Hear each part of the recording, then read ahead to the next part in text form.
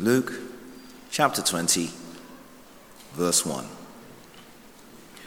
One day, as Jesus was teaching the people in the temple and preaching the gospel, the chief priests and the scribes with the elders came up and said to him, "Tell us by what authority you do these things, or who is it that gave you this authority?"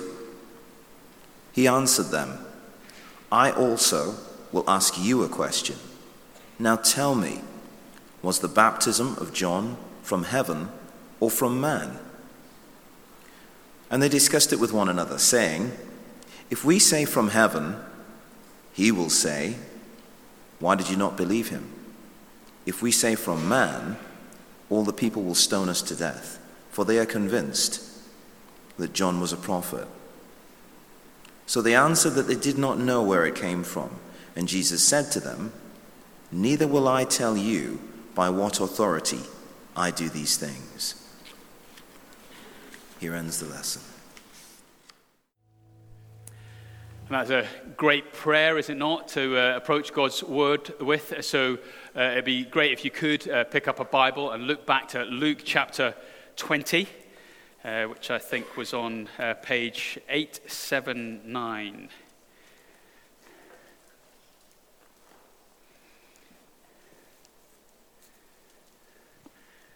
So hopefully you got that in front of you now, so you can see that what I'm saying is what God is wanting to say to us this morning. I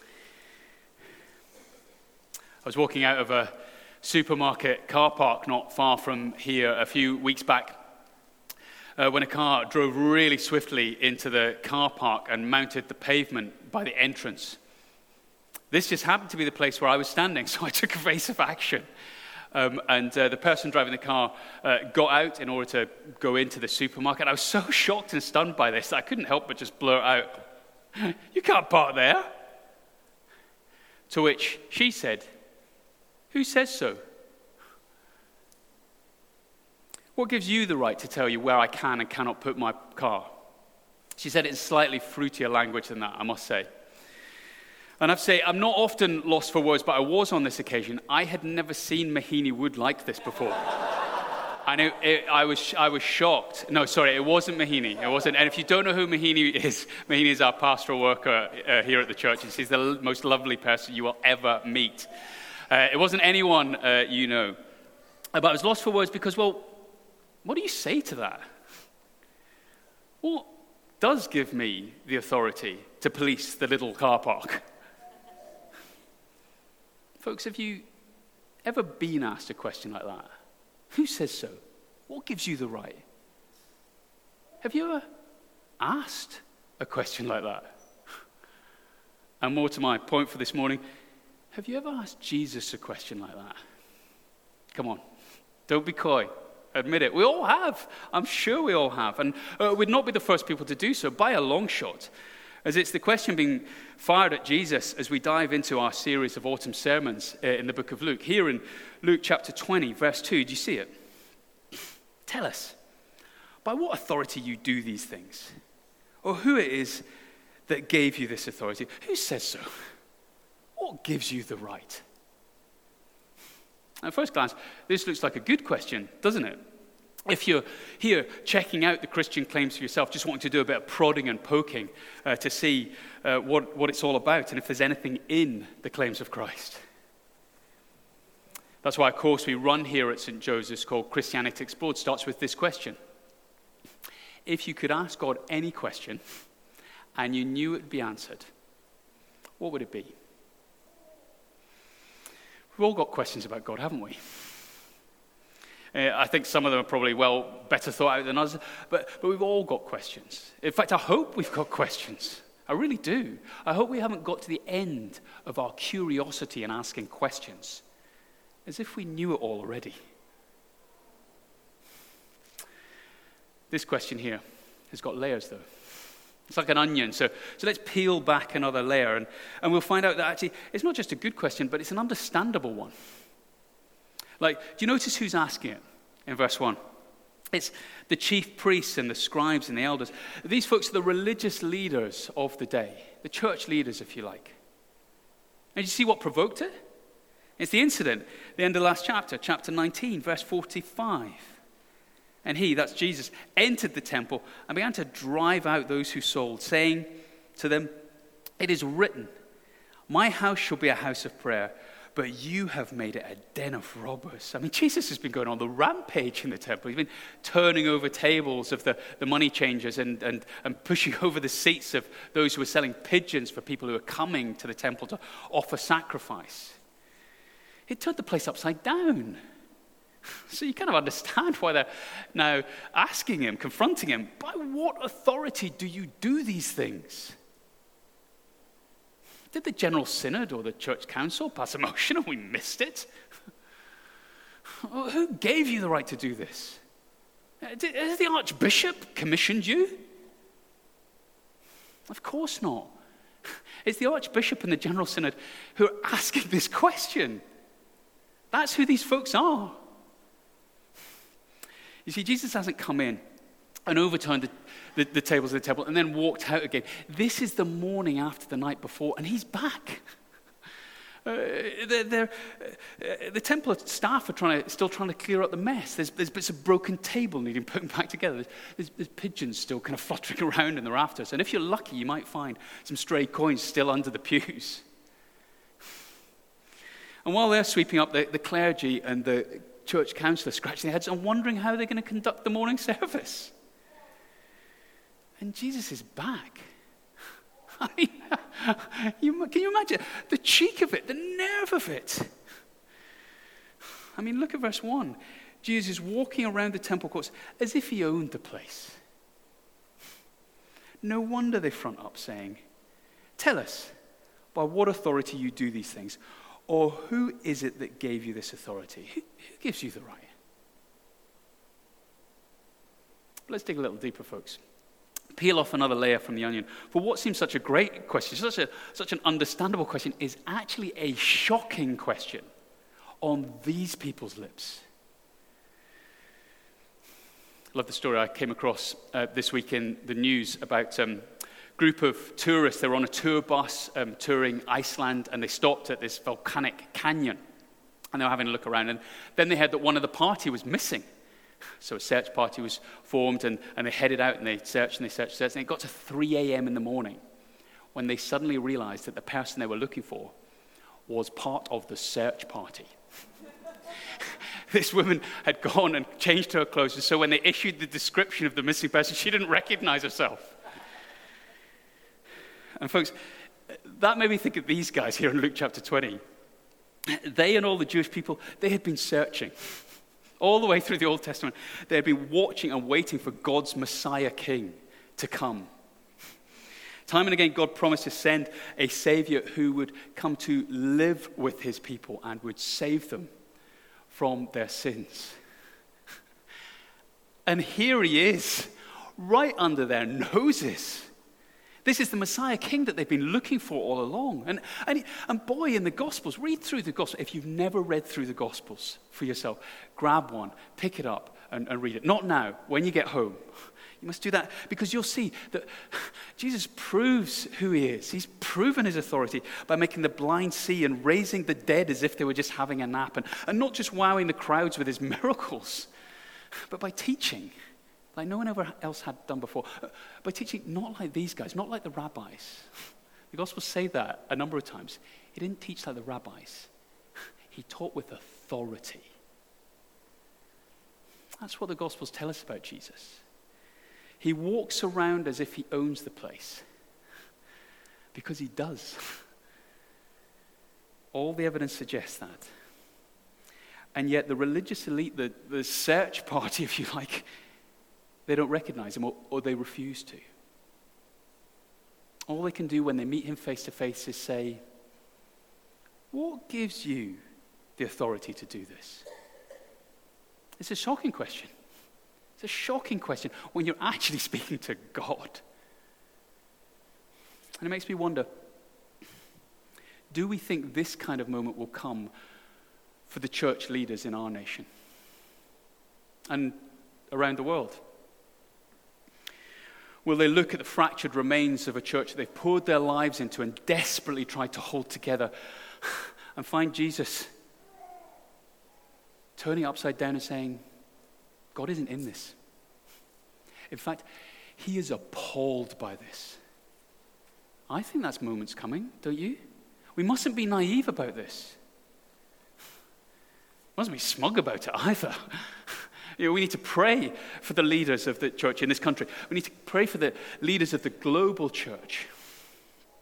And we've got to be looking at ourselves as well. We can't be thinking, oh, well, we're St. Joseph's, we've got everything sorted. I mean, that's what these guys thought. They thought they got it sorted. They were the guardians of the true faith in a world full of pagan idols. So do we ever ask ourselves, what would Jesus think of my religion? Do we ever find ourselves looking around at what we do at church and think, what would Jesus think of this? Would he value what we value about church? Or would he turn it over and trample on it? What are the things that you most value about church? Are they what Jesus would value? I don't know how to kind of conduct this survey properly, but I know I need to keep asking myself these questions. I must. Because it'd be simply awful to drift into this kind of situation and just assume what I think we often assume, which is, well, of course Jesus would agree with me. I don't want to wake up one day in the reality that finds myself asking him the question, what gives you the right? This is a shocking question. It is a shocking question from these people and from a lot of people like us. And you notice what Jesus does with it? Look at verse 3 with me. He answered them, I also will ask you a question. Now tell me, was the baptism of John from heaven or from man? Do you see what Jesus does here? He answers a question with a question. Not because he's trying to be like some kind of slippery politician and duck the issue. No, John was the one who came to proclaim the coming of the Messiah King. He actually pointed out Jesus and he went, look, that guy over there, he's God's Savior. When he said, behold the Lamb of God who takes away the sin of the world. That's God's job, isn't it? Taking away the sin of the world. And John says, that's Jesus. So actually this question Jesus responds with here is actually a revealing question, as it will tell us a lot about the people who answer it. As what they make of John tells us exactly where they stand with God. And these religious leaders here, they answer it like professional snooker players. Which I know that might sound a little bit strange, but bear with me here, okay? Bear with me. Have you ever played snooker? I used to play a fair bit when I was younger.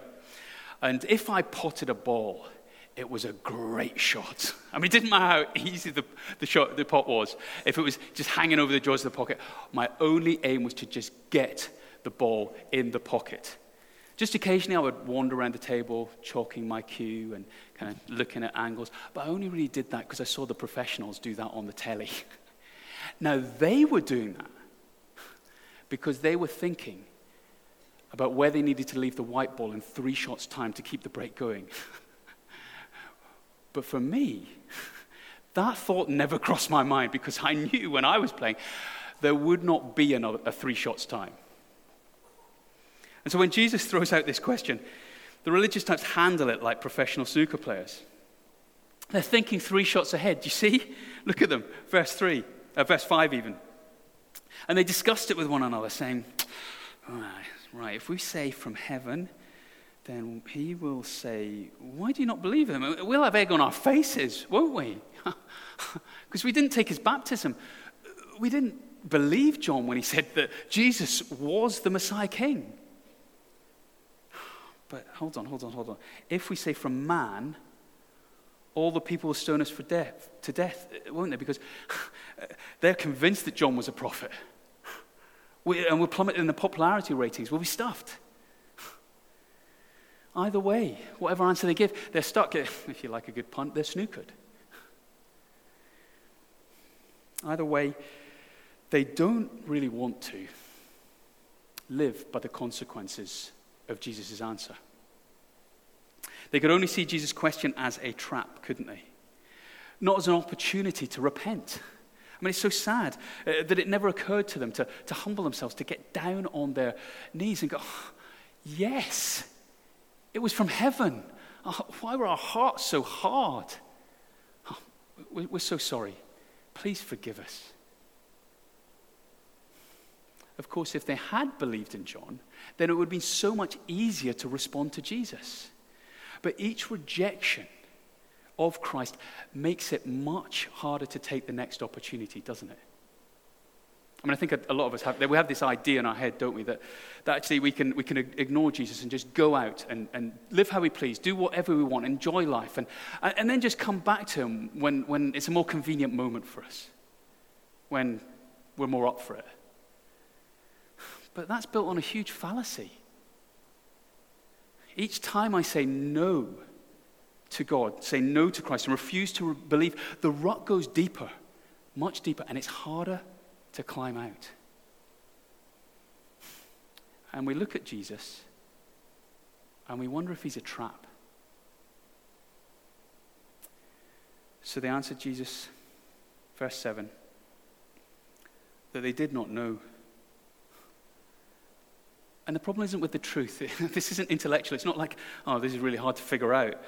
They said pass more because they were cowardly. Jesus' question had revealed their hearts. You see, I can ask Jesus questions, and that is fine.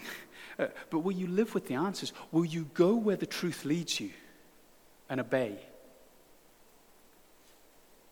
We don't know, they answered. We don't know. So Jesus says, verse 8,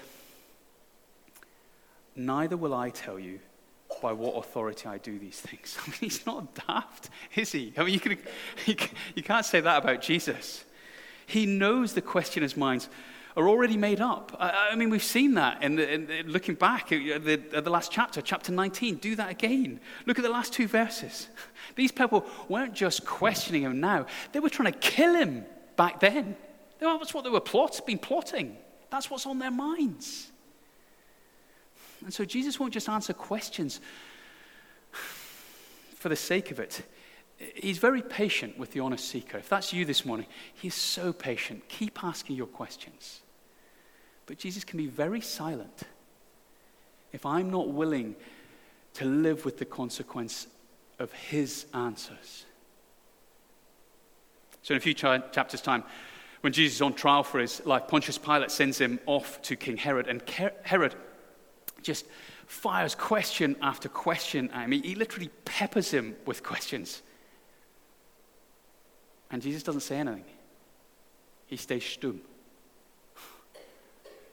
And when I first read that, I remember thinking, oh, come on, Jesus. I mean, you could at least give Herod a chance. I mean, let him know who you are. I mean, tell him what you're here for. I mean, oh, come on. What a wasted opportunity. This is a chance to influence a king. What are you playing at?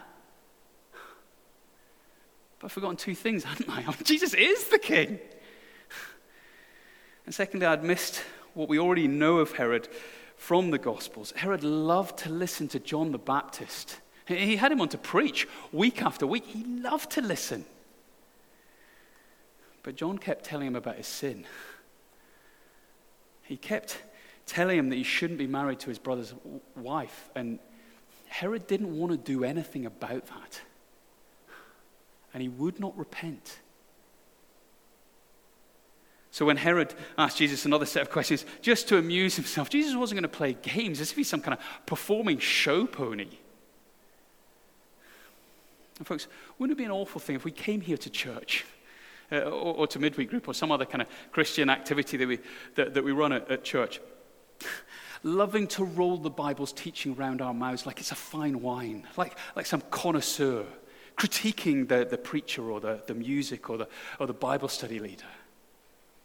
But going away, week after week, refusing to do anything about it. That's not an attitude that tends to get answers from Jesus. Because he knows that not everyone who asks a question wants an answer. Remember when I was working with students across our partner church in Jesmond, a Dutch lad came along with some friends to the weekly Bible study that we led there. He wasn't a Christian, but he was fascinated by Jesus, and he had question after question after question about him. And so I started to meet up with him and tried to answer his questions as best I could. There were two problems with that. One, he was way brighter than me. And two, he was Dutch, so obviously he spoke much better English than me too. But still, we persisted week after week, until eventually he started going back around all of the questions he had actually already asked before. And we had a couple of weeks of this, until I took a breath and I launched in. I said, listen, if I was to answer all your questions to your satisfaction, would you then become a Christian? And now that's not that there wouldn't be more questions to follow. There always are, aren't there? But it's to say that there does come a time when all of your questions have been answered in such a way that it's reasonable to believe the next question will be answered too by someone. So I asked, if I answer all your questions to your satisfaction, would you turn to Christ and follow him? And he said, you'll never answer my questions to my satisfaction. I was honest. I said, I admit, I probably wouldn't. But if I did, would you turn to Christ? And it saddened me greatly, his answer. But I had to appreciate his honesty as he looked me in the eye and he said, no. And it breaks my heart that he stopped asking questions and I stopped having the opportunity to answer them. We don't know, they said. And so Jesus said to them, neither will I answer your question.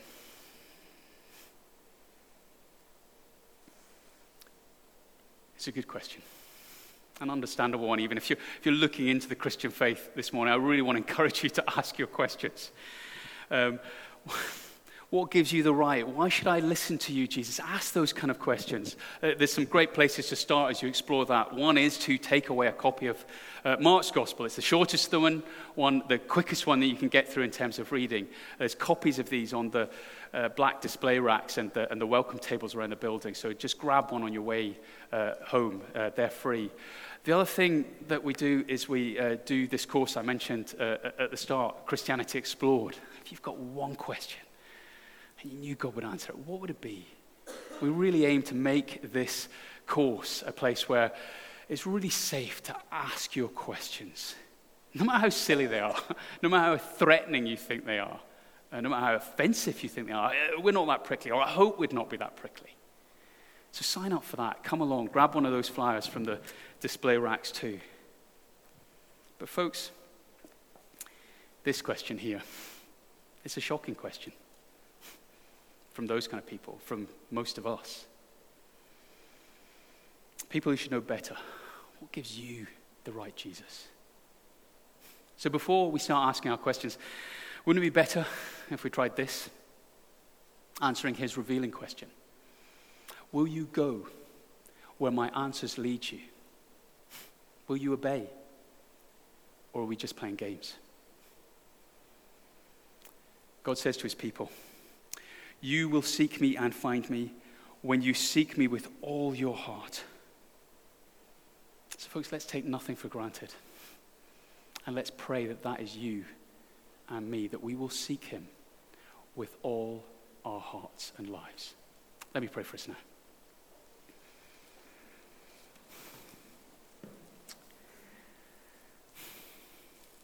Oh, Father God, you know us through and through. After all, you made us and put us together. You've watched over us all our lives. You know when our hearts are proud and stubborn or hard and willful. So we want to ask you this morning, as the psalmist did, search me, O God, and know my heart.